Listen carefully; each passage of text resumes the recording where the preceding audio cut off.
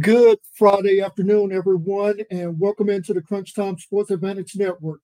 Whenever you hear that music in the background, we're getting close to kickoff for the college football 2023 season. Hi, my name is Kenneth. I am the senior analyst for the Crunch Time Sports Advantage Network.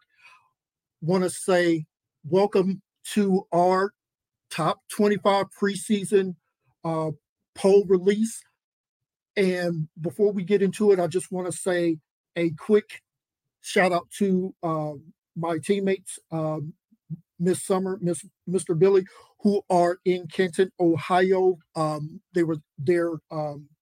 was on assignment for the Hall of Fame game last night between the Browns and the New York Jets, and the enshrinement of a couple of people that we've gotten to know over the years being inducted into the Pro Football Hall of Fame. So congratulations to the class that's going in, as well as a quick thank you to everyone that's going to be listening or watching this on YouTube or Twitter or X or whatever they're calling it now, and listening to this on the podcast. So this is about the time of the year where everybody is either already released their top 25 for the college football preseason or will be here shortly. So we wanted to go ahead, and once we got through really going through our process, we wanted to really get that in front of everybody. Now, what's going to be different between our poll and whether it's the AP Top 25 or the college poll that comes out every week, and once we get later on in the season, the college football playoff rankings, is our poll will be fluid from week to week. And what do I mean by that is your team could move up or down and not even play that week. Or let's just say your team is ranked in the top 10 and they're playing a team that we have ranked 100 or lower. Depending on the margin of victory, you can see your team fall out of the top 10, while that team that's ranked 100, even though they lost, they could climb up into the rankings. So it's really going to be a very fluid poll that's based on our scientific formula, our power rankings, our strength of schedule, strength of opponent, things of that nature. So all of that goes into our final ranking of the top 25. And like I said, it's going to be fluid from week to week. So just because your team is sitting at, let's just say, number one, they could potentially fall out of that number one spot, even though they won, just based on other factors around you. And that's what a true poll should be. It should be very fluid from week to week. So without any further ado, as we get ready to get into this release show here, want to ask you to please hit the like button, subscribe, and if you want, please leave a comment and let us know what are some things that we could possibly add or go into more in-depth as we do the weekly polls throughout the season, because these shows are designed for you, our listeners, and we want to give you the best product that we possibly can. So without any further ado, you know my motto, all aboard.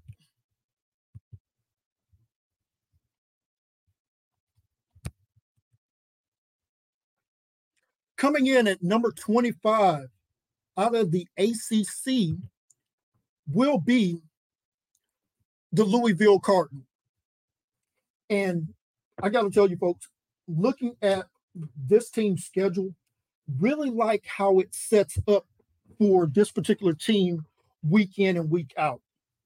Won't go through the entire schedule, but I will highlight a couple of things here as I'm looking at their schedule. Going into their bye week, this team, if they can somehow navigate to have maybe just one loss, could set themselves up for a run to the ACC title game, because Louisville does not play Florida State or Clemson this year on the schedule. And remember that game, October 7th against Notre Dame, that is not a conference game. So if they were to lose that one and maybe one other game in conference, they could still be in line for a possible ACC championship game. So Louisville will come in at number 25 for us in this preseason poll.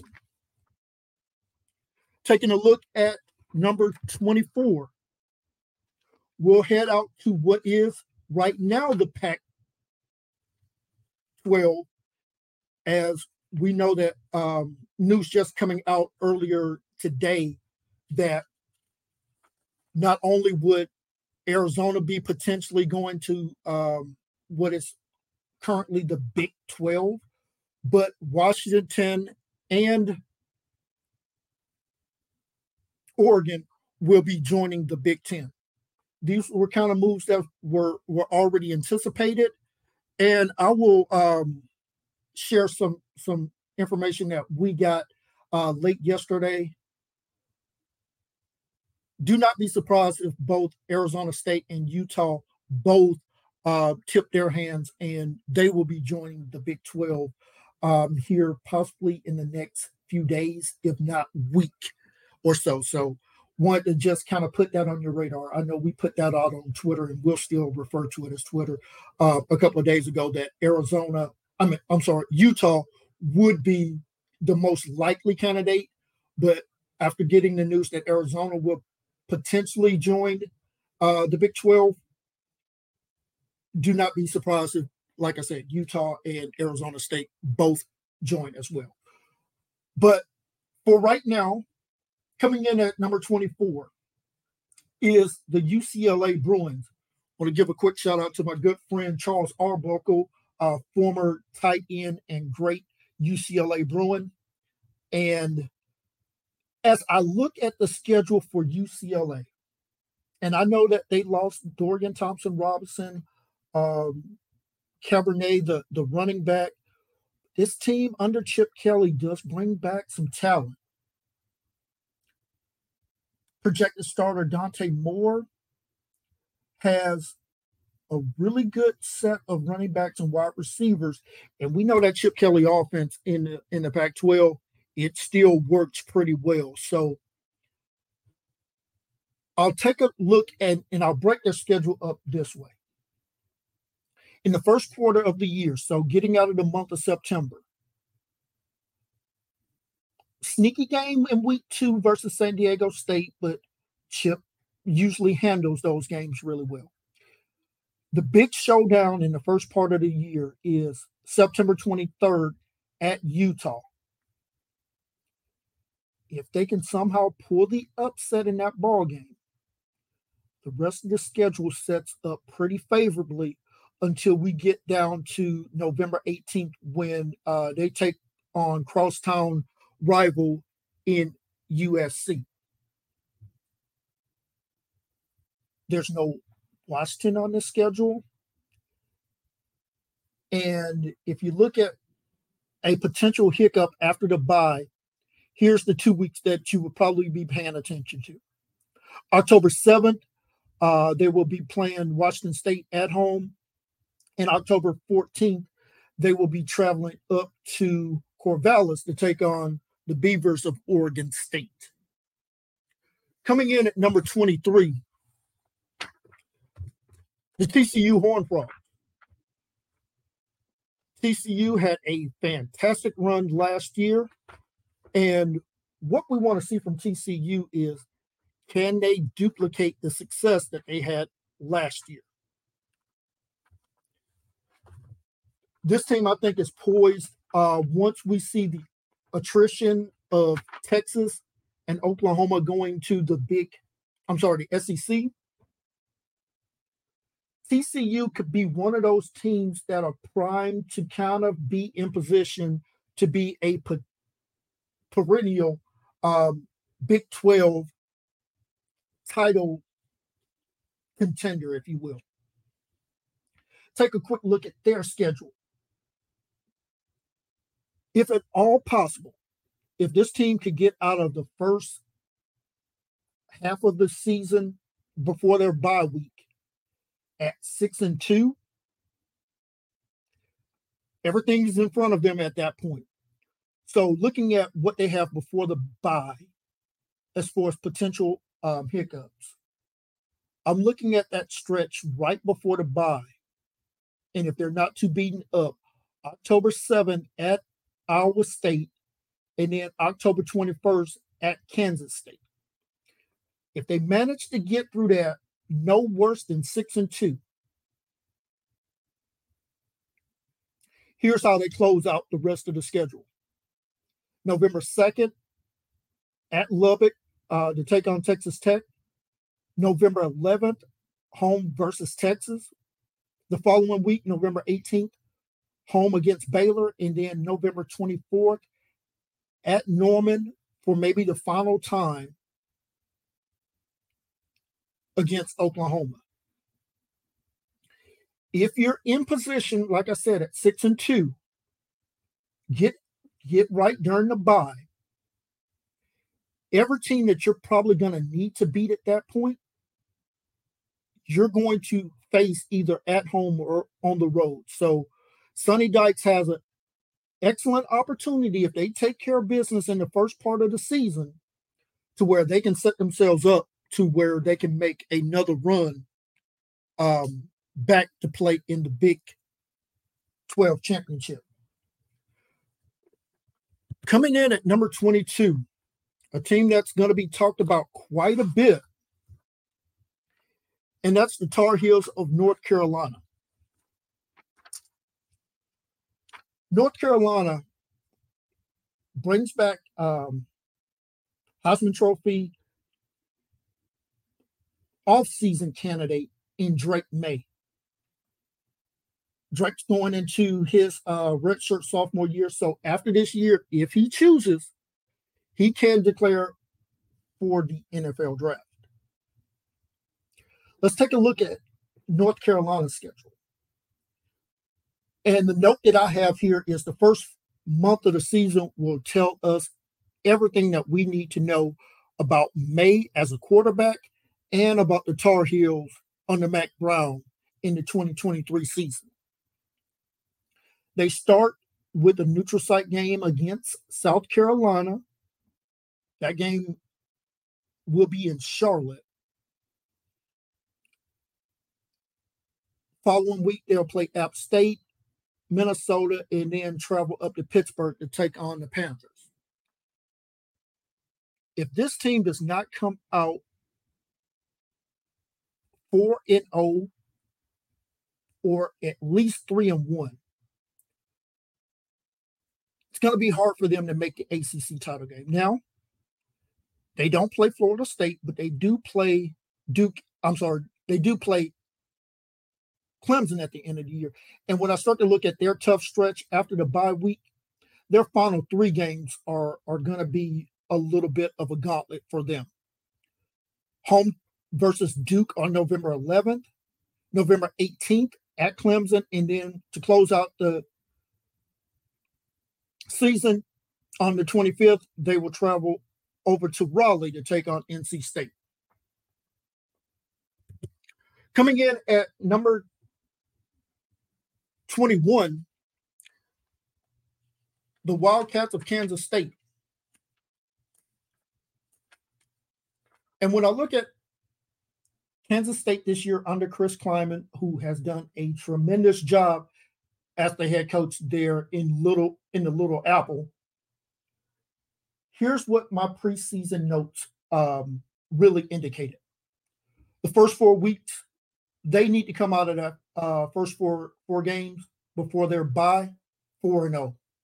Southeast Missouri, Troy at Missouri, which will be a potential trap game for them.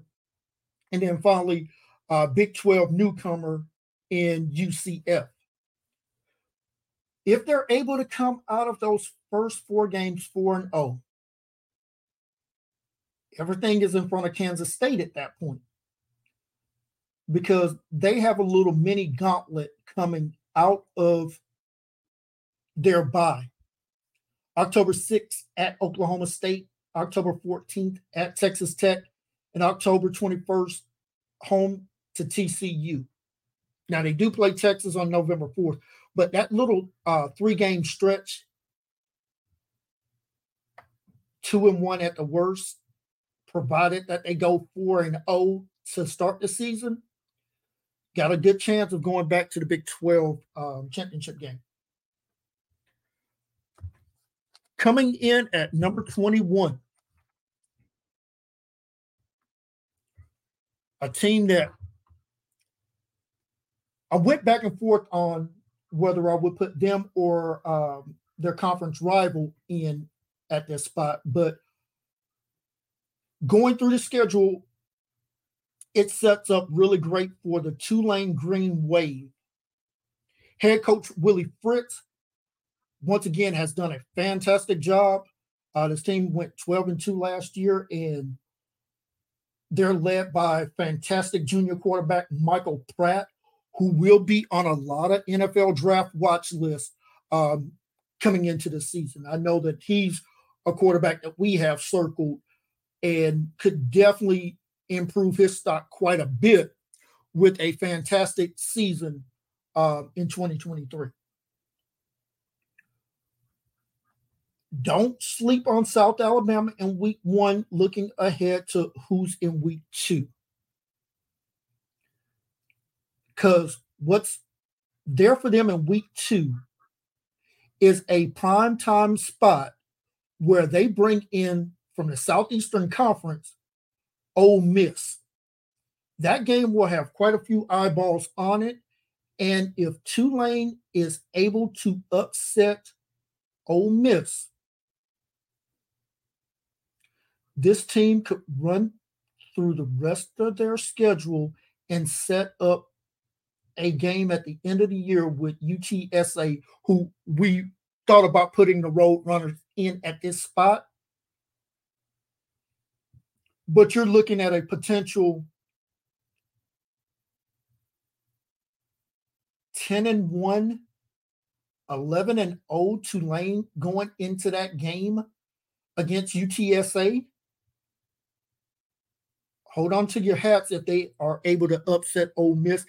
And I think Tulane is going to be live in that game. I haven't had a chance to really look at the look-ahead lines yet, but in the upcoming week, I will definitely be doing so. But there is a fantastic chance that Tulane could absolutely upset Ole Miss in that ballgame. Coming in at number 19, sorry about that, folks, is the Ole Miss Rebels. And the Lane Train, who has been making a lot of waves as far as NIL comments and things of that nature. But let's keep it on the field here with the Ole Miss Rebels. And as I always do, want to say a hello to all of my Rebel friends, Miss Kathy, Miss Donna, Miss Jen, of course, my friend and mentor, Ole Miss Evie, and her fantastic team at the Rebel Walk. Ole Miss brings back one of the best running backs in all of college football. Jackson Dart should be at the quarterback spot. If not, that'll go to Spencer Sanders. We've seen Ole Miss turn out really good wide receivers, and they got a transfer from UTSA in Franklin. Expect him to put up some really nice numbers this year. But the question with Ole Miss under Lane Kiffin has been what it has always been and what it will likely always will be. Is Lane going to make bonehead decisions as the head coach on 4th down instead of taking points or punting? And is this defense going to be improved? Coming in as the new defensive coordinator for Ole Miss, former Alabama defensive coordinator Pete Golding. Now, let me say this about Pete really quickly before moving on. Pete Golding is a really good defensive coordinator. He helped Alabama win a national championship just a few years ago. But one of the criticisms of Pete Golding was he didn't make a lot of great in-game adjustments, and he struggled with getting his team prepared to face up-tempo offenses like you saw against Tennessee last year when Tennessee hung half 100 on Alabama and could barely move the football against the University of Georgia, led by Kirby Smart.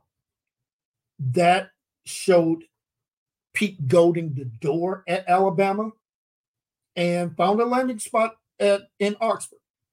We will see if the combination of Lane Kiffin and Pete Golding can have success against better competition.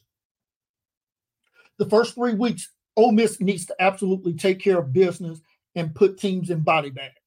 We talked about the big-time matchup in week 2 versus Tulane on the road, open with Mercer, and then the return game with Georgia Tech there in the Grove. But here's where the body bag stretch comes for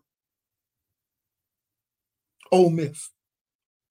In week 4, they travel to Tuscaloosa to take on the Crimson Tide. Following week, they return home to take on LSU, and then October 7th, home against Arkansas. Find a way to win one of those 3 ball games. Because after your bye week, you have another little mini stretch. November 4th, home to Texas A&M. November 11th, travel to Athens to take on the 2-time reigning champion in the Georgia Bulldogs. Those are 5 games where Lane Kiffin, Pete Golding will be judged by me and our team of analysts. We're not going to measure you against Mercer, Tulane, and Georgia Tech, all due respect, or Vanderbilt, or Louisiana Monroe. Those are the games, including Auburn and the Egg Bowl against Mississippi State, is how we'll judge this year's 2023 Ole Miss Rebels. Coming in at number 18, we head back to the Big 12 as they finished their last year as a member of the conference, the Oklahoma Sooners. A lot of things went wrong for Oklahoma last year. The defense absolutely got slapped around, and Brent Venables, as the head coach, that's your side of the ball, sir. I want to say a good quick hello to my good friend, Miss Jen, big-time Oklahoma Sooner fan. I said I would get to your team here, so here we go. This team will absolutely be better if 2 things happen. 1, Dylan Gabriel stays healthy, and 2, Brent Venables gets that defense fixed. I don't care who the defensive coordinator is. That's your side of the ball. That's what you were brought in to make sure was not a problem.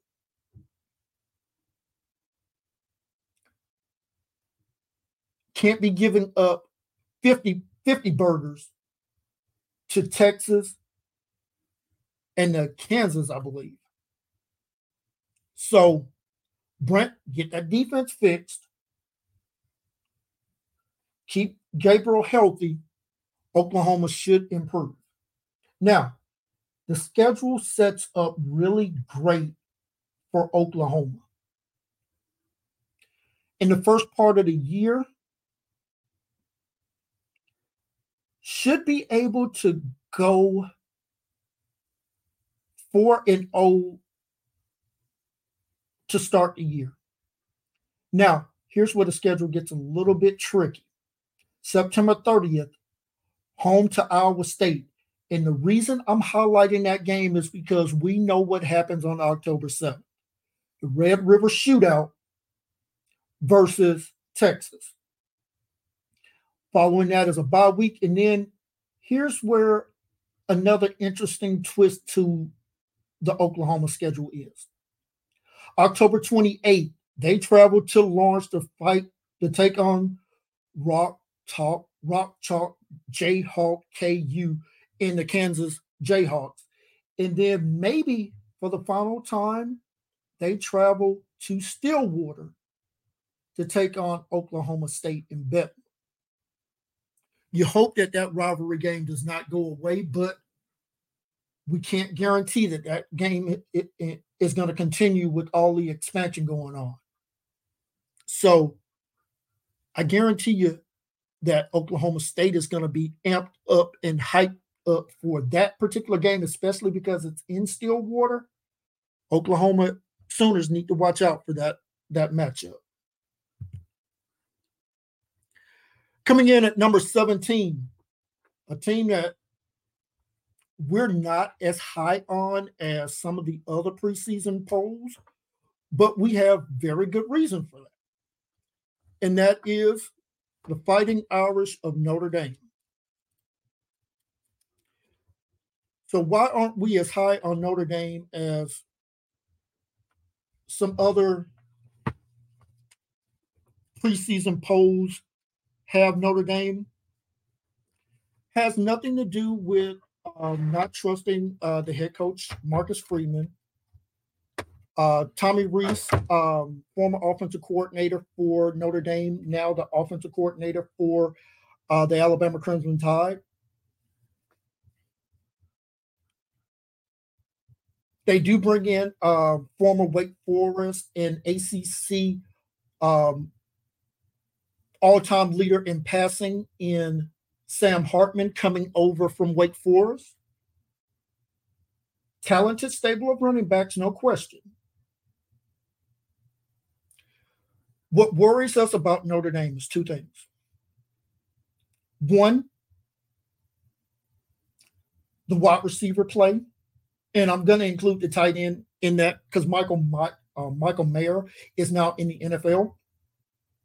Who's your game breaker at wide receiver if you are Notre Dame? I see a bunch of names that are listed, but I don't see someone that's going to threaten the deep part of the field where Sam Hartman can put up 7 on the board rather quickly. The other thing that concerns me is this defense. Where's your pass rush coming from? Who is your pass rush coming from? Folky is in the NFL now, and he was the only guy that was really getting to the quarterback last year on any kind of consistent basis. The other thing that would concern me if I am a Notre Dame Fighting Irish fan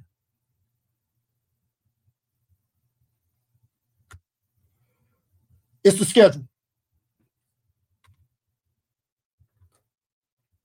As we look at Notre Dame's schedule, they need to get Hartman and these wide receivers on the same page in the first part of the season when they take on Navy in Dublin, Ireland, Tennessee State,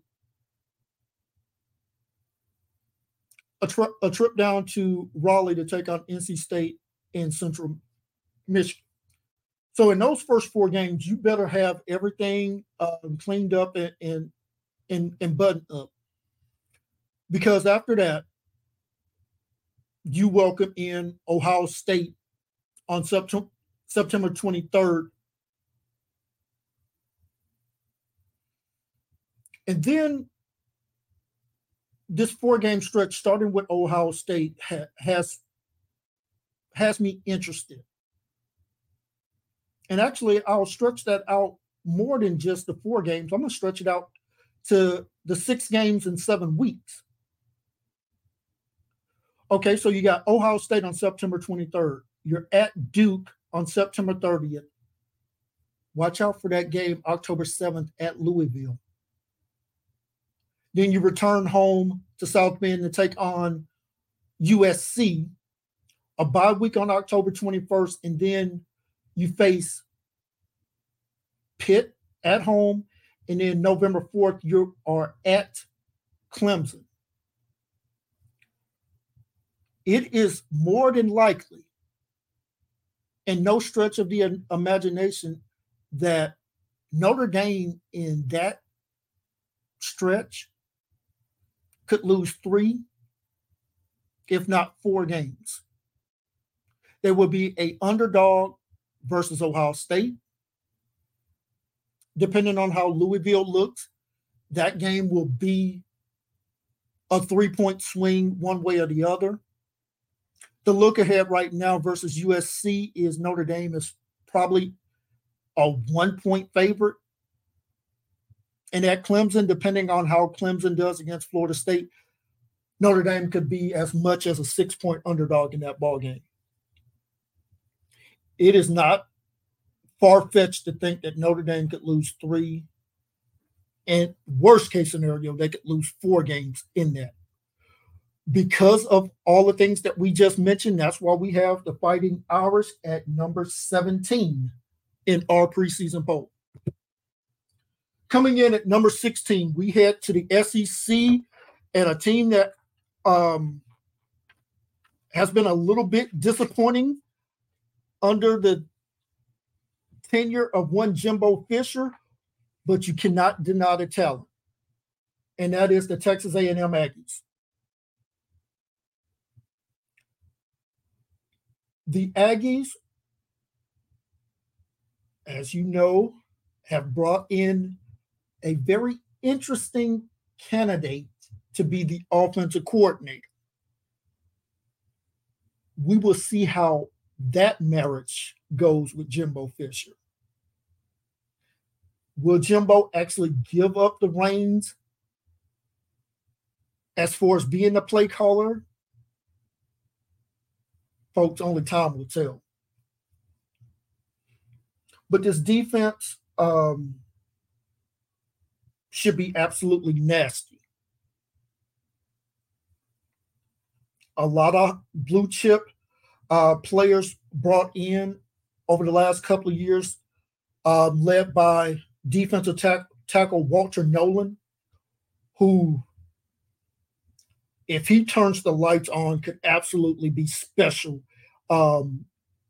as a 3 technique in that defense. Connor Weigman takes over the reins as the full-time starting quarterback. He has some weapons to throw to, and we'll just highlight 2 of them really quickly. Smith and Stewart.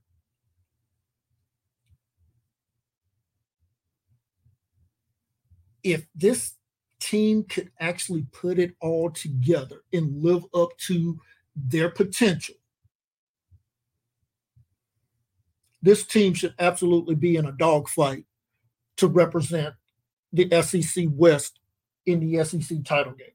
Let's take a look at their schedule stretch and see where we see the potential headaches. Get through that game in week 2 in Coral Gables with the return game with the Miami Hurricanes. Worst case scenario, this team needs to come out of those first 3 games 2-1, 3-0 if you're an Aggie fan. And speaking of Aggie fans, I want to say a quick hello and shout out to a good friend and mentor, former Texas A&M legend quarterback, Mr. David Walker. Guys, here's the stretch. Here's the 4-game stretch for the Aggies. I mean, if you want to know if the Aggies have a chance to go to Atlanta, these are the 4 games that's going to determine that. Starting September 23rd, a home game with Auburn. September 30th, they travel to Arlington to take on Arkansas. October 7th, they welcome in Alabama. And then October 14th, a trip up to Knoxville to take on the Tennessee Vols. You tell me what their record is after those 3 games. I'll tell you if they're going to Atlanta or not. Now, we're not overlooking that stretch in November either, where they will travel to Oxford to take on Ole Miss November 11th, Mississippi State, and then closing out the year in Baton Rouge against LSU. But those four games right there in the middle of the year will go a long way in determining how far the Aggies can go this year. Folks, coming in at number 15, and this is a team that I am extremely high on, and it starts with that fantastic head coach in Luke Fickell, and I am talking about the Wisconsin Badgers. It was a struggle for me to keep them at 15, honestly. This team has everything to win what is the final year of the Big Ten West to get that quote unquote automatic berth by winning your side of the division. As we know, the Big Ten will be moving away from division starting next year when they bring in USC and UCLA. But Luke Fickell did a fantastic job there at Cincinnati, brings in quarterback Tanner Mordecai to run this new version of what's going to be known as Wisconsin football. Now, folks, if you think that Luke Fickell is about to start to run the run and shoot and all of this up-tempo offense, you don't know Luke Fickell. Luke Fickell wants to modernize the passing game there at Wisconsin, which it has not been for the better part of 3 decades. It's been run on first down, run on second down, and we'll run it on third down. That will not be the offense under Luke Fickell. I will tell you this team will run the ball. They will play really good defense.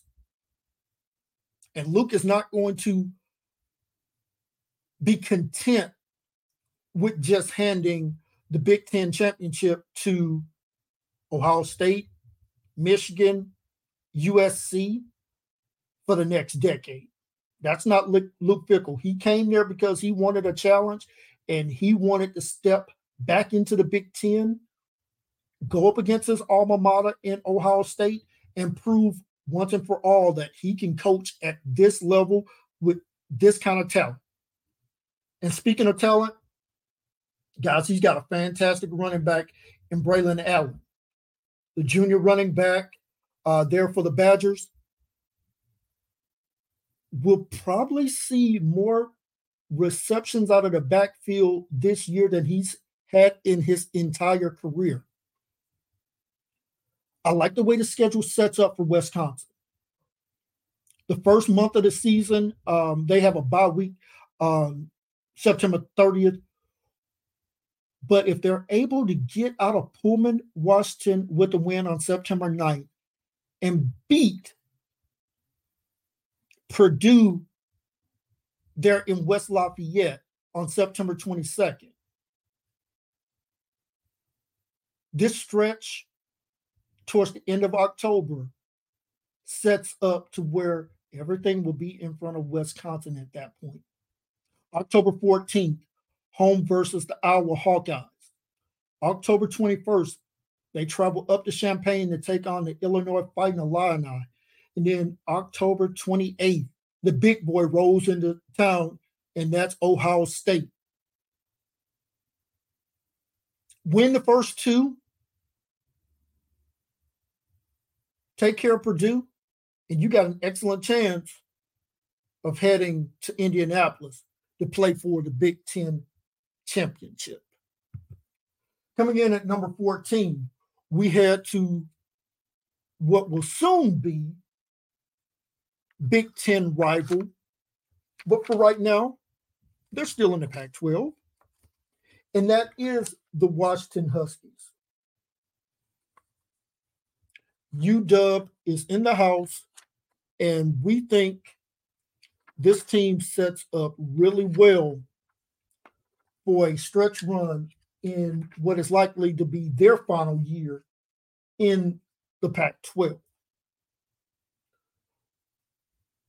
Head coach Kalen DeBoer, fantastic offensive mind. I think one of the best offensive minds in college football. And he's got a talented signal caller in Michael Penix, who will be on the Heisman watch list. And folks, if you don't know the names, get familiar. Yes, Ohio State has two excellent wide receivers in Marvin Harrison Jr. and Double E. But this group out there in Seattle does not have to take a back seat to anybody, including those two guys up there in Columbus. 1 and 2, Rome and Jalen are as good at the wide receiver spot as any duo in America right now. Both of these guys should be on the Biletnikoff Award watch list. That's for the best wide receiver in college football.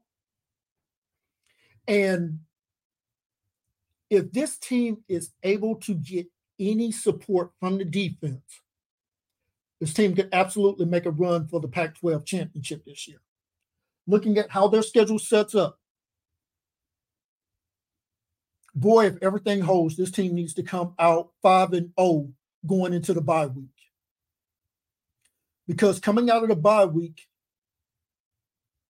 they got that showcase showdown on October 14th with soon to be Big Ten rival in Oregon.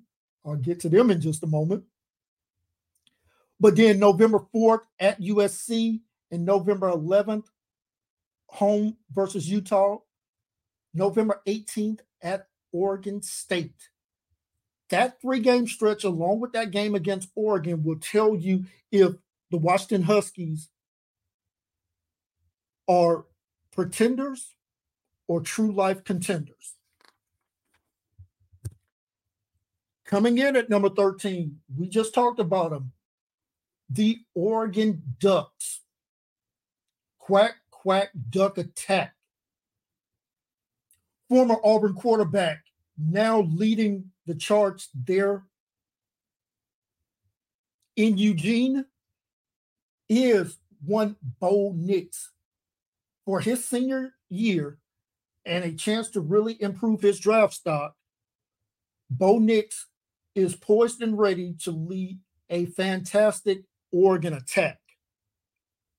Looking at how their schedule sets up, don't sleep on that game September 9th when they travel down to Lubbock, deep in the heart of West Texas, to take on Texas Tech. That's not a game you want to play around with. You want to go down there, take care of business, and get out. Because the first part of the season going into that bye week, this team absolutely needs to be 5-0 if there's any shot of playing for a national championship. Because coming out of the bye on October 14th, excuse me, they travel to Seattle to take on the Huskies. October 21st against Washington State. October 28th at Utah. Before that November 11th showdown with USC coming up to Eugene. If you don't take care of business the first 5 weeks, those 3 games are not going to matter nearly as much. Start 5-0 and have everything in front of you at that point to potentially make a run for the final time as a member of the Pac-12. Dan Lanning, worry less about what Deion Sanders is doing at Colorado and worry a little bit more about getting your team to the Pac-12 championship. Coming in at number 12, we head back to the Southeastern Conference, and we got a little bit of Rocky Top going. The Tennessee Volunteers had a fantastic year last year under head coach Josh Heupel. Hendon Hooker, that stable of wide receivers, did a fantastic job. breaking a long drought against the University of Alabama, finally beating Nick Saban for the first time as the head coach of Alabama, going up against Tennessee in that rivalry game. So fantastic job there by Josh Heupel. Finished the year with a heartbreaking loss against Georgia. Disappointing loss against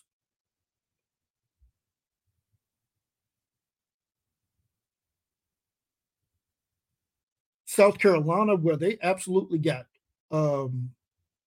roasted and toasted. But Joe Milton had a fantastic bowl game against Clemson. Now, is it something? Is it everything? Or is it nothing? We'll say it's something, but it's not everything. Now, what Joe Milton has this year is another dynamic set of wide receivers. Squirrel White, Brew McCoy, Dante Thornton, and tight end Jalen Wright, all really good at the wide receiver spot. So talent would not be a problem with the Tennessee Volunteers as far as being able to move the ball down the field. Can Joe Milton come close to the production of Hendon Hooker? And what do I mean by that? The touchdown to INT ratio that Hendon Hooker last year had was spectacular. Can Joe Milton not just throw the ball deep, because we know the kind of arm talent he has, but there's a reason why he got beat out by Hendon Hooker a couple of years ago. It's a reason why he transferred from Michigan, because he hasn't been able to put it all together at the quarterback spot to where he could lock down that quarterback spot. Now, looking at their schedule, they got a game right here in my backyard in Nashville, Tennessee on September 2nd versus Virginia. What used to be one of the biggest showdown games of the college football calendar was that early matchup against the Florida Gators. Folks, we know what Florida is. More importantly, we know what they're not. They are no longer an SEC championship contender, a team that's going to find himself in the national championship hunt, and a head coach who, if he doesn't get busy living, he's going to get busy getting fired in Billy Napier. But as we flip it back to the Vols here, the way the schedule sets up, you can't look past that game because it's in Gainesville, nor the following week against UTSA and the revenge game against South Carolina on September 30th. But coming out of that bye week, this is where their 3-game stretch really is where the rubber meets the road. October 14th, a home game versus Texas A&M. That third Saturday in October, one of the most famous games in not only Southeastern football history, but college football history. And that's when Tennessee plays Alabama. And this game this year is in Tuscaloosa when they take on the Crimson Tide. Then October 28th, they travel up to Lexington to take on the Kentucky Wildcats.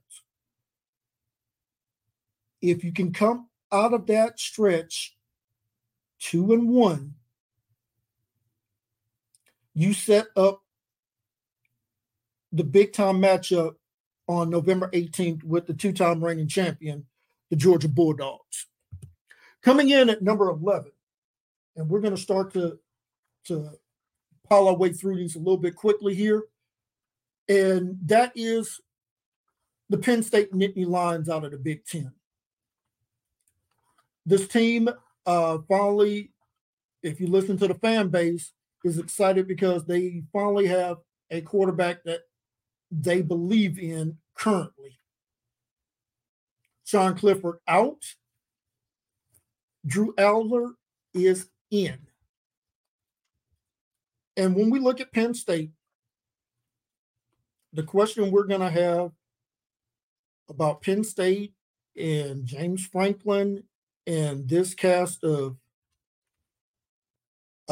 characters there in Happy Valley is, can they beat in the same year Michigan and Ohio State? Let's take a look quickly how the schedule sets up. Do not sleep on those two games in September.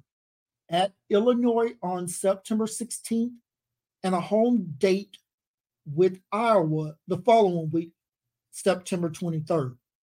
If you don't take care of business in those two games, oh boy. State College, PA is not going to be Happy Valley. But here's where the schedule really gets difficult. October 21st, they travel to Columbus to take on Ohio State. Don't sleep on these next two games either. October 28th versus Indiana. Depending on how that game goes the week prior versus Ohio State. November 4th, they travel to College Park to take on the Terrapins of Maryland. Then November 11th, a home game versus Michigan. Now, for the life of me, I can't understand why they didn't make this the whiteout game versus Michigan. That game is going to be an early afternoon kickoff. I think that was a huge mistake by Penn State. I would have demanded that that be the whiteout game, because I would want Michigan under the lights with 100,000 fans dressed in white in that stadium there in Beaver Stadium, absolutely rocking and rolling. Because there is something about Penn State when they play under those lights in an all white out game where the amps are just cranked up a little bit more. I think that's a mistake on their part by not forcing that game to be in prime time. Penn State has a terrific set of running backs coming back this year, led by Nicholas Singleton. Can Aller get it going at the quarterback spot? And if so, who are the wide receivers he's going to be throwing to? My next question would be about this defensive line, especially the front seven. But like I said, that defensive line, can they hold up to a physical running attack that they're going to see a couple of times this year? That's going to tell a major story about Penn State. Let's get into the top 10, everybody. Coming in at number 10, soon to be a member of the Southeastern Conference, right now for the final time, is the Texas Longhorns. We're not going to use that phrase Texas is back, as a couple of their former quarterbacks have tried to utter. Texas, in order for you to be back, you would have had to been there in the first place. Looking at my history book, Texas has had a few good years, string them together, but has never been the dominant program that they would lead you to believe. Yeah, they dominated the Southwest Conference. When they forced the destruction of that conference and joined the Big 8, which became the Big 12, Oklahoma was the premier program in that conference. Oklahoma was winning championships, Heisman Trophy winners, playing in big-time bowl games, not the Horns of Texas. Steve Sarkisian,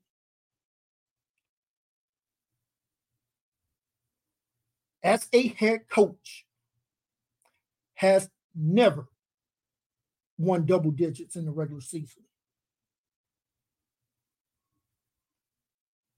This would be unacceptable with this much offensive talent. And no, I'm not talking about that kid with a very well known last name as the third string quarterback. I'm talking about Quinn Ewers. I'm talking about another team who doesn't have to take a back seat as far as having the most talented wide receivers in college football. Willington, Worthy, and Mitchell are as good of a trio in college football as you will find anywhere. And that includes the team up in Columbus and that team in Seattle. Let's take a look at the schedule sets up. We know what waits for them as far as the Texas Longhorns in week 2, and that's a trip to Tuscaloosa to take on what will soon to be conference rival, the Alabama Crimson Tide. For everybody that says that Texas should have beat Alabama last year, Alabama had, I believe it was 15 penalties in that game for well over 100 penalty yards. The fact of the matter is, as badly as Alabama played, yes, Quinn Ewers went out early in that ball game with an injury, and he was cooking with hot grease. You still didn't get it done because Bijan Robinson only had really one big play, and that was out of the backfield as a receiver in that ball game. He was bottled up against the Alabama Crimson Tide in that ball game as far as his rush production. Whether you win or lose that game does not truly impact your Big 12 future. What will affect your Big 12 future is the back-to-back games September 30th against Rock Chalk Jayhawk KU. That game is in Austin, and then you head to Dallas for the Showcase Showdown against the Oklahoma Sooners. But if you think you're done after that stretch, you're not. Because come see me in November, because that's what they remember. November 4th, taking on the Kansas State Wildcats, and then the following week, they head to Fort Worth to take on the Horned Frogs of TCU. Texas, with all of this talent on both sides of the ball, you have to get it done this year. Coming in at number 9, a team that's making a lot of noise about jumping conferences, but once again, has not lived up to the hype, and that is the Florida State Seminoles. Mike Norvell, fantastic year last year, going 10-3. Got a little lucky with the kick hitting the upright against your week 1 opponent in LSU. This game will be a neutral site game, this time in the state of Florida, in Orlando. Florida State, whether you win or lose this game, will set you up for the biggest game on your schedule in the first half of the year. And that's September 23rd when you head to Clemson, South Carolina. Because, folks, there's only one Death Valley, and that's in Baton Rouge. So I'm not calling whatever that stadium is there in Clemson Death Valley. But you will head to Clemson, South Carolina, where they will rub Howard's Rock. You need to find a way to go 2-0 against LSU and Clemson, but don't sleep on September 16th when you head up to Chestnut Hill to take on Boston College. Don't be looking ahead to Clemson that following week and not take care of Boston College in that ball game. Rest of the schedule sets up pretty well until we get to November, where November 4th you head up to Pittsburgh, PA, to take on the Pitt Panthers before coming back home to take on rival Miami there in the Doak on November 11th. Coming in at number 8, a team that we are high on once again, and for now in the Pac-12, but like I said earlier, we expect them to jump to the Big 12, and that is the Utah Utes. This team is absolutely talent all over the place. And if quarterback Cameron Rising is healthy to start the year, watch out. Cal Whittingham, one of the best head coaches in all of college football, starting his 20th season. And in his 19 years, has just done a fantastic job there in Salt Lake City. A return matchup with the Florida Gators in a game that they absolutely should have won last year. We were all over it. A lot of mistakes in that ball game, but whatever, did not get it done against the Florida Gators. But they welcome the Gators to now that altitude there in Salt Lake. And folks, if you don't think that that's going to be a factor, it will absolutely be a factor. Let's take a look at the rest of that schedule, how it sets up. And two big games there to close out the month of September. A home game against UCLA before heading up to Corvallis to take on Oregon State on September 29th. Here's where the schedule, the two-game, as we like to call it, the Texas two-step. October 21st at USC, October 28th, a home date against Oregon. Probably need to sweep those two. Worst case scenario, lose one, but you got to run the rest of the table there in the Pac-12 as far as your conference games. Let's not forget that matchup on November 11th when they travel up to Seattle to take on the Washington Huskies. Coming in at number 7, the Bayou Bengals of Louisiana State University. They're out of the Southeastern Conference. This team under Brian Kelly, good year, not great year. And when I say it was only a good year, yes, they won 10 games, lost 4. That's why it's not a great year.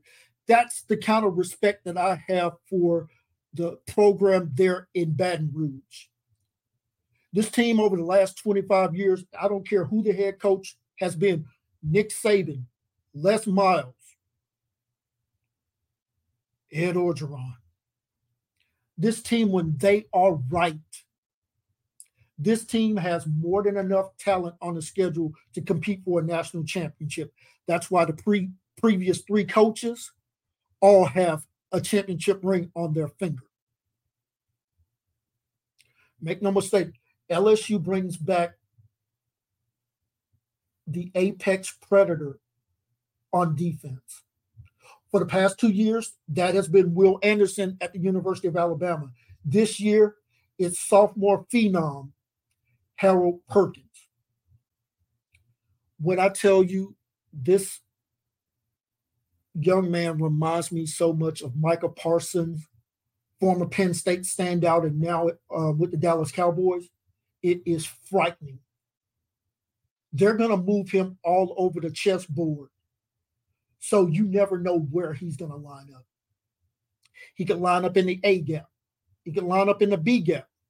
He could come from the edge. He could loop. He could twist. He could stunt. He's going to have a lot of autonomy in that defense, if it's done correctly, to find the weakness on that offensive line and force the opponent to adjust to wherever he is. If the rest of that defensive front 7 can give him a little something, this LSU defense could be absolutely special. Jalen Daniels, we had some questions about coming from Arizona State. He answered a lot of those with just pure 100% toughness, played a lot better with LSU than what we saw him do at Arizona State. So credit to Brian Kelly and that coaching staff there at LSU. Guys, he's got a fantastic wide receiver to throw to in Malik Neighbors.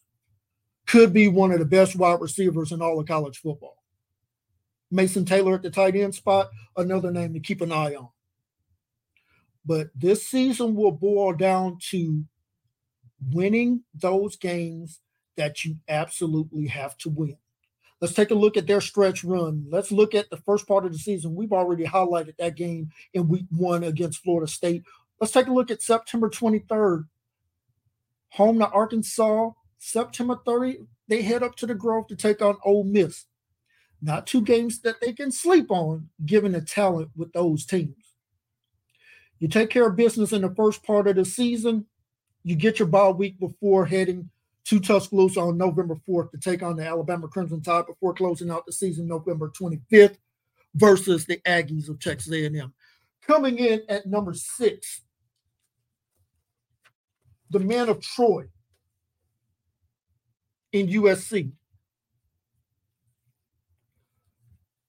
Welcome back, Heisman Trophy winner, Caleb Williams. We know under Lincoln Riley, this team is going to be able to put up points. The question will be, if they can get out of the first 6 games 6-0, which they should be, because they should be heavy favorites in every one of those games. We're talking San Jose State, Nevada, Stanford, Arizona State, Colorado, and Arizona. Before that big matchup, October 14th at Notre Dame, before coming back home on October 21st to take on Utah. Then they close out the season with a 3-game stretch that is not going to be a cakewalk for anybody, and that's against Washington on November 4th. November 11th, they head up to Seattle to take on the Ducks of Oregon before closing out the season on November 18th versus UCLA. We get into the top 5, and guys, this is going to create a little bit of conversation here, but coming in for us at number 5 is the Ohio State Buckeyes. And the first question we got was, why is Ohio State ranked number 5? We have a couple of questions about Ohio State. And it has nothing to do with talent, because if you're in our preseason top 5, you are a national championship contender and potential favorite to win the national championship. So this is no slight to Ryan Day or his team there in Columbus. But here are some of the questions that we have about Ohio State. 1, you just lost the best quarterback in your program history. I know Troy Smith won the Heisman. Cardell Jones / JT Barrett got you to a national championship. But C.J. Stroud is the best quarterback that has played there in Columbus. He couldn't deliver you a championship with potentially, over a 3-year stretch, 5 first-round picks at the wide receiver spot, because I believe both of these wide receivers there in Columbus will likely be first-round picks, and we're talking about Emeka and Marvin Jr. So in comes Kyle McCord as the starting quarterback. And it's not what Kyle can be 2 years from now, 3 years from now. It's what can he be opening day throughout the rest of the year?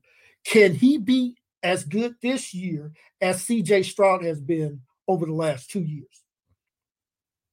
And before all of my Buckeye fans say absolutely yes, let's just remember, C.J. Stroud was a Heisman Trophy finalist in both of those years that I'm talking about. Can you guarantee that Kyle McCord is going to do that? We don't know. We haven't seen him. Brian Hartline as the offensive coordinator. Now, Brian Hartline as a recruiter, A+.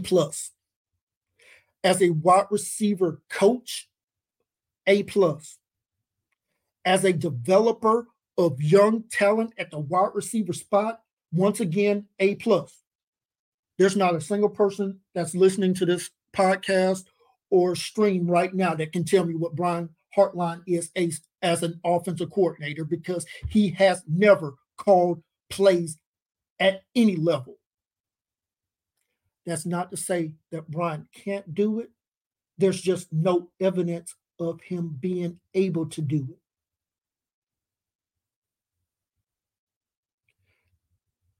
Third question, defensive coordinator Jim Knowles. There's not a talent issue there in Columbus. This defense has got to play better. And I don't mean better against Indiana or against Northwestern or against Michigan State.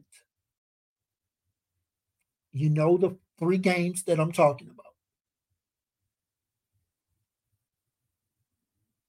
How are you going to look against Notre Dame? How are you going to look against Penn State? How are you going to look against Wisconsin? How are you going to look against Michigan? The final question that we have about Ohio State is Ryan Day. I've looked at his record overall at the University of Michigan. At the University of Ohio State. His record is absolutely fantastic. But at Ohio State, you are not going to be judged on your overall record. No coach since Woody Hayes has been judged on your overall record. What you, as the head coach of Ohio State, you will be judged on how do you do against Notre Dame, how do you do against Penn State, and how do you do against that team in Ann Arbor, and that's the University of Michigan. Don't believe me? Go ask John Cooper. John Cooper had a fantastic record as the head coach of Ohio State. When you struggle to beat Michigan, when you struggle to beat Notre Dame and Penn State, that gets you scrutinized.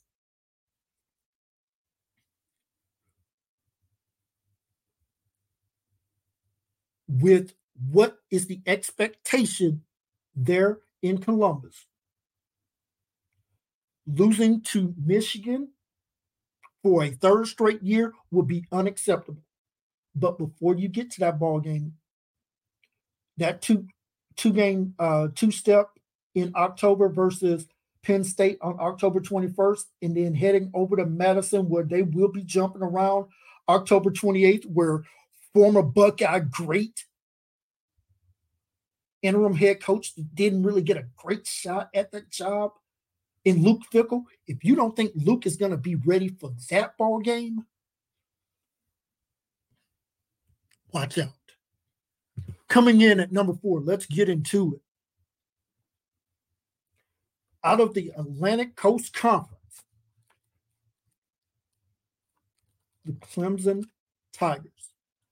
I don't think anybody else is as high on Clemson as we currently are right now. It's because of the conference that they play in and how the schedule sets up.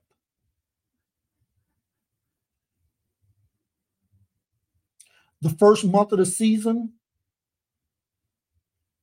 yes, they opened with Duke on that Labor Day weekend.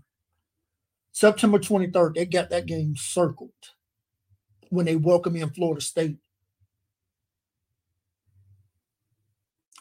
After that, back-to-back weekends in October at Miami, heading over to Raleigh to take on NC State, and then November 4th against Notre Dame before closing out the year at home to North Carolina before closing out the season at Columbia, where they take on in-state rival South Carolina. The schedule lays out really good if you are Dabo Swinney. If you can handle business those first 3 weeks and take care of business against Florida State, you will likely be a touchdown favorite the rest of the way.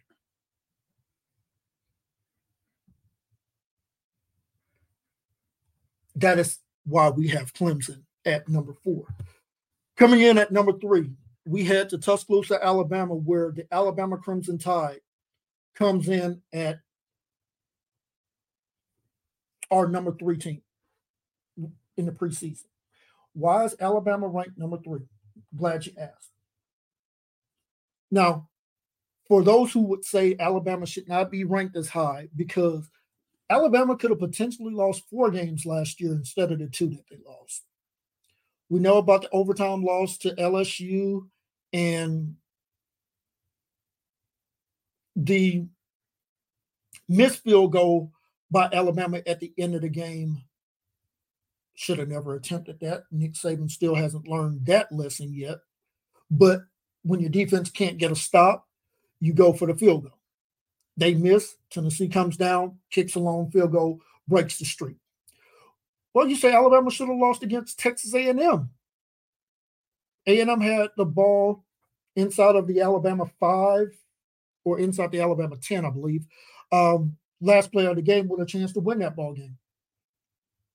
Alabama should have lost week 2 against Texas. If you flip it around, if you want to play the what-if game, Alabama wins against Texas and against Tennessee. I'm sorry, loses Texas and Texas A&M, but beats Tennessee, beats LSU. Alabama's in the SEC title game, and Alabama's playing Georgia for the SEC championship game. Yes, Alabama loses number 1 overall pick and former Heisman Trophy winner in Bryce Young. Alabama also loses the best pass rusher they've had since Derek Thomas and Will Anderson Jr. Yes, Alabama loses 4 other players that were drafted off of that defense. Absolutely. Nick Saban's still a damn head coach in Tuscaloosa. This team will not be devoid of talent as long as Nick Saban is the head coach there in Tuscaloosa. Now, they bring in not only a new offensive coordinator in Tommy Rees, who leaves Notre Dame, but brings back for the 3rd time under the Nick Saban era, Kevin Steele to run the defense. I can tell you, talking to people inside of the complex there in Tuscaloosa, Nick Saban wants to get back to being built by Bama. A physical, dominant offensive line. A team that can run the ball when they want to, and they can damn sure get 4 or 5 yards when they have to. You throw for the show, you run for the dough.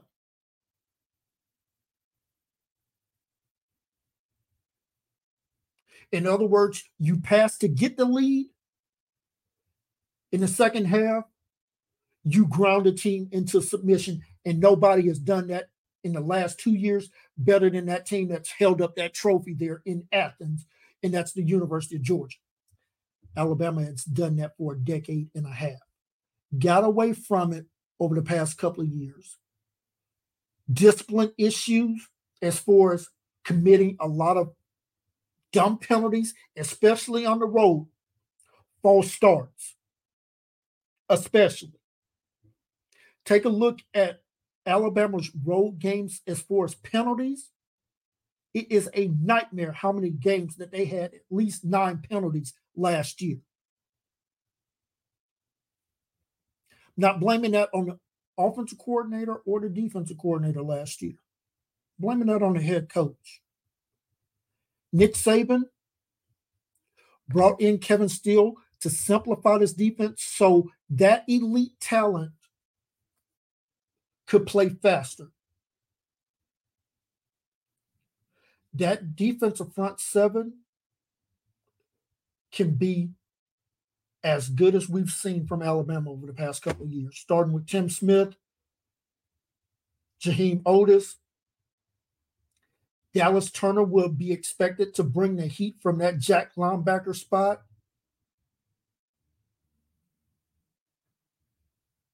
And the secondary, if they are able to gel,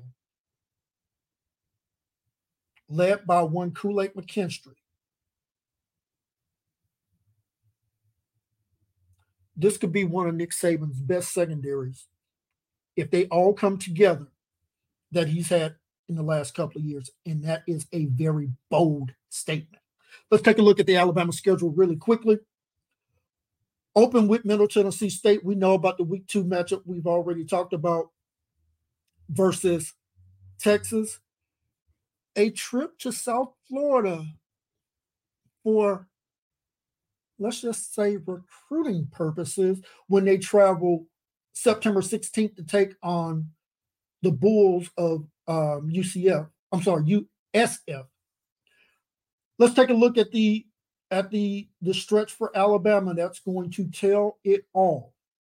Starting with September 23rd, a home date with Ole Miss. September 30th, they traveled across Highway 82 to Columbus, Mississippi to take on Mississippi State. The following weekend, they head down to College Station to take on the Aggies of Texas A&M before coming back home 3 out of the next 4 weeks with a bye week there after the Tennessee game. But Arkansas, Tennessee, bye week, and then LSU. If Alabama manages to run the table,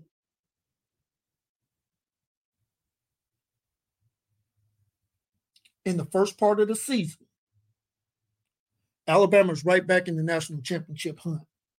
And currently, right now, Alabama is favored in each of those contests. So it's not just me that's high on Alabama. Our guys out in the desert are as well. Coming in at number 2, and this should be no surprise to anyone, and that is the Wolverines of Michigan. Whatever has happened with Jim Harbaugh in getting, quote unquote, a pay cut, whatever, they have figured out how to match up with Ohio State, at least for the past 2 years.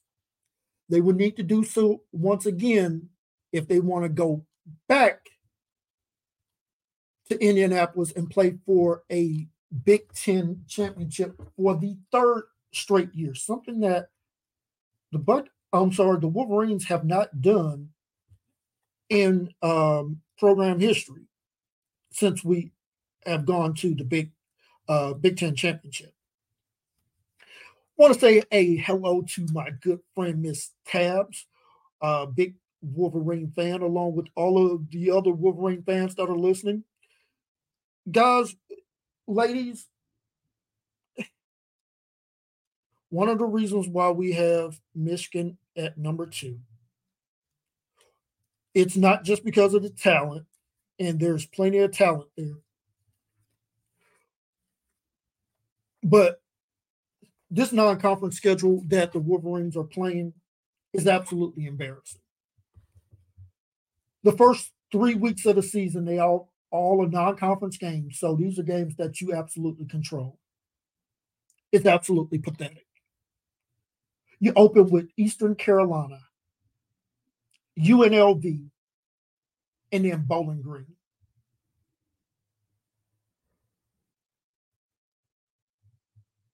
You don't leave the state of Michigan until the last week of September when you go to Nebraska.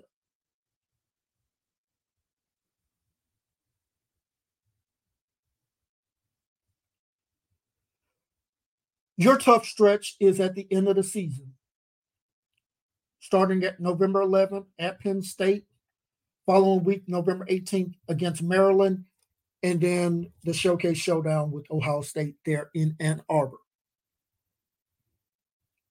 Michigan, let's do better with the schedule. We know that you have tremendous talent with those 2 running backs, probably the best duo of backs in college football, in Corum and Edwards. Let's schedule some big-time opponents. You have plenty of time for your offense and defense to gel before November. As long as there are no slip-ups, Michigan should be ranked no worse than in the top 5 when we hit November. And coming in at number one, no surprise to anyone, until further notice, the best team in college football. And that is the two-time reigning champions, the Georgia Bulldogs. Kirby Smart, fantastic season. 15-0. No reason to nitpick it.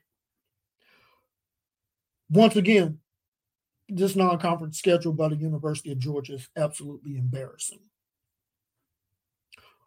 A team with this kind of talent don't need this many cupcakes. You're going to need insulin after playing this schedule. Started with UT Martin, Ball State. And then in week 4, you play UAB. That's your non-conference. Besides the end of the year with some clean old-fashioned hate versus Georgia Tech. The stretch for the Georgia Bulldogs probably won't come until November. Yes, we know the cocktail party in October, but Florida hasn't put up much resistance in the past couple of years. We don't expect them to do a lot so this year. Your 2-game stretch is November 11th, a home date against Ole Miss in November 18th. You travel up to Neyland Stadium to take on the Tennessee Volunteers. Pretty much as long as you win both of those games, and we won't forget that game October 7th against Kentucky. But you win those 3 games, you should be major favorites the rest of the season. We could likely see Georgia back in the SEC championship game, which means they are in the national championship hunt. Ladies and gentlemen, as we close in on 90 minutes here, I want to thank you for staying with me here throughout this entire show as we release our college football top 25 preseason poll. Once again, you can follow us on Twitter, because we'll still call it Twitter until we're told to call it something else. X mark the spot. At Crunch Time VIP, you can also follow our YouTube channel. Just search out Crunch Time Sports Advantage. And if you're listening via the podcast, you can catch us on all of these platforms. Our home base at Anchor, but you can also catch us on Google, iTunes, Podcasters, Radio Public, Breakers, Spotify, and Overcast. For my fantastic team here at the Crunch Time Sports Advantage Network, Miss Summer, Mr. Billy, who will be back with me very soon. I am Kenneth here at the Crunch Time Sports Advantage Network. Want to thank you once again for listening and or watching. Have a fantastic day and enjoy the rest of your weekend. God bless.